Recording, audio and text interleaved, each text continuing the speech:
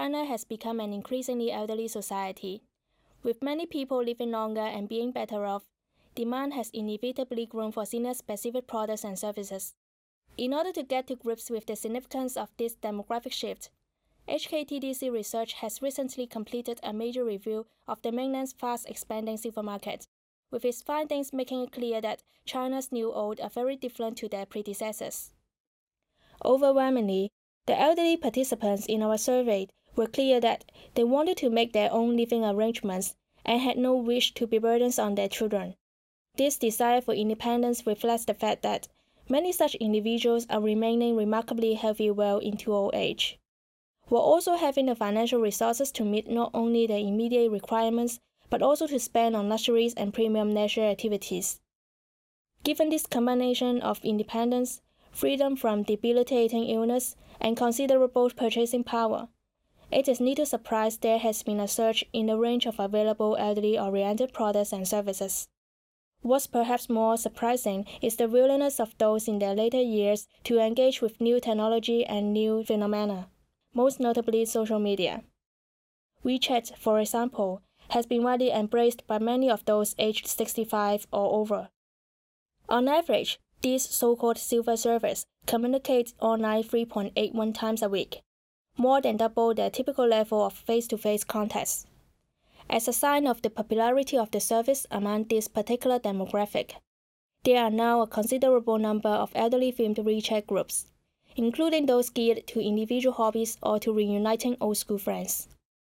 As a knock-on effect from this, the more this demographic has shared product and service evaluations online, the more they have become inclined to shop online. Indeed, WeChat and other social media platforms have also established themselves as key channels for organizing elderly-only social gatherings, as well as for coordinating leisure activities, notably dining out, karaoke, or cinema visits. With seniors now also paying more attention to their appearance, nearly all respondents, for instance, said they had bought clothing and accessories over the course of the previous year. Seniors are also very willing to spend. In fact, the average price of the products bought by survey respondents over the last 12 months ranged from a few hundred yuan to more than 1,000 yuan. At the same time, it was also noticeable that elderly consumers have a particular preference for higher quality products and services. Overall, 84% of respondents said they were now using a higher standard of products and services than when they were younger. China's new old are also keen to travel. The survey found that elderly people now take an average of 8 short breaks a year, as well as at least one extended overseas vacation, typically spending up to 1,000 yuan per trip.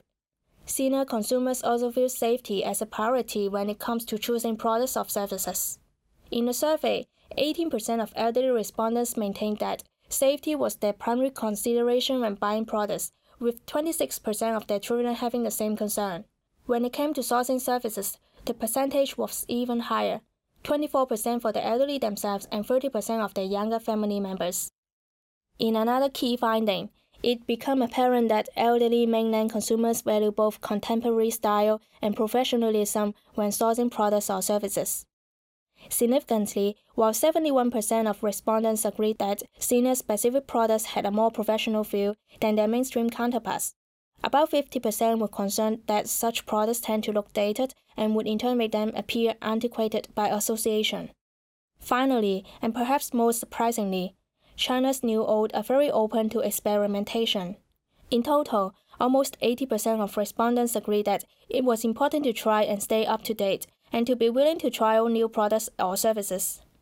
At the extreme edge of this, a small number of survey participants indicate that they had spent at one time or another more than 10,000 yuan on innovative newly introduced kitchen appliances of various kinds. Indeed, it seems far to say that China's old favor the new when it comes to investing in products or services, a factor that is clearly worth bearing in mind for anyone targeting this hugely lucrative sector.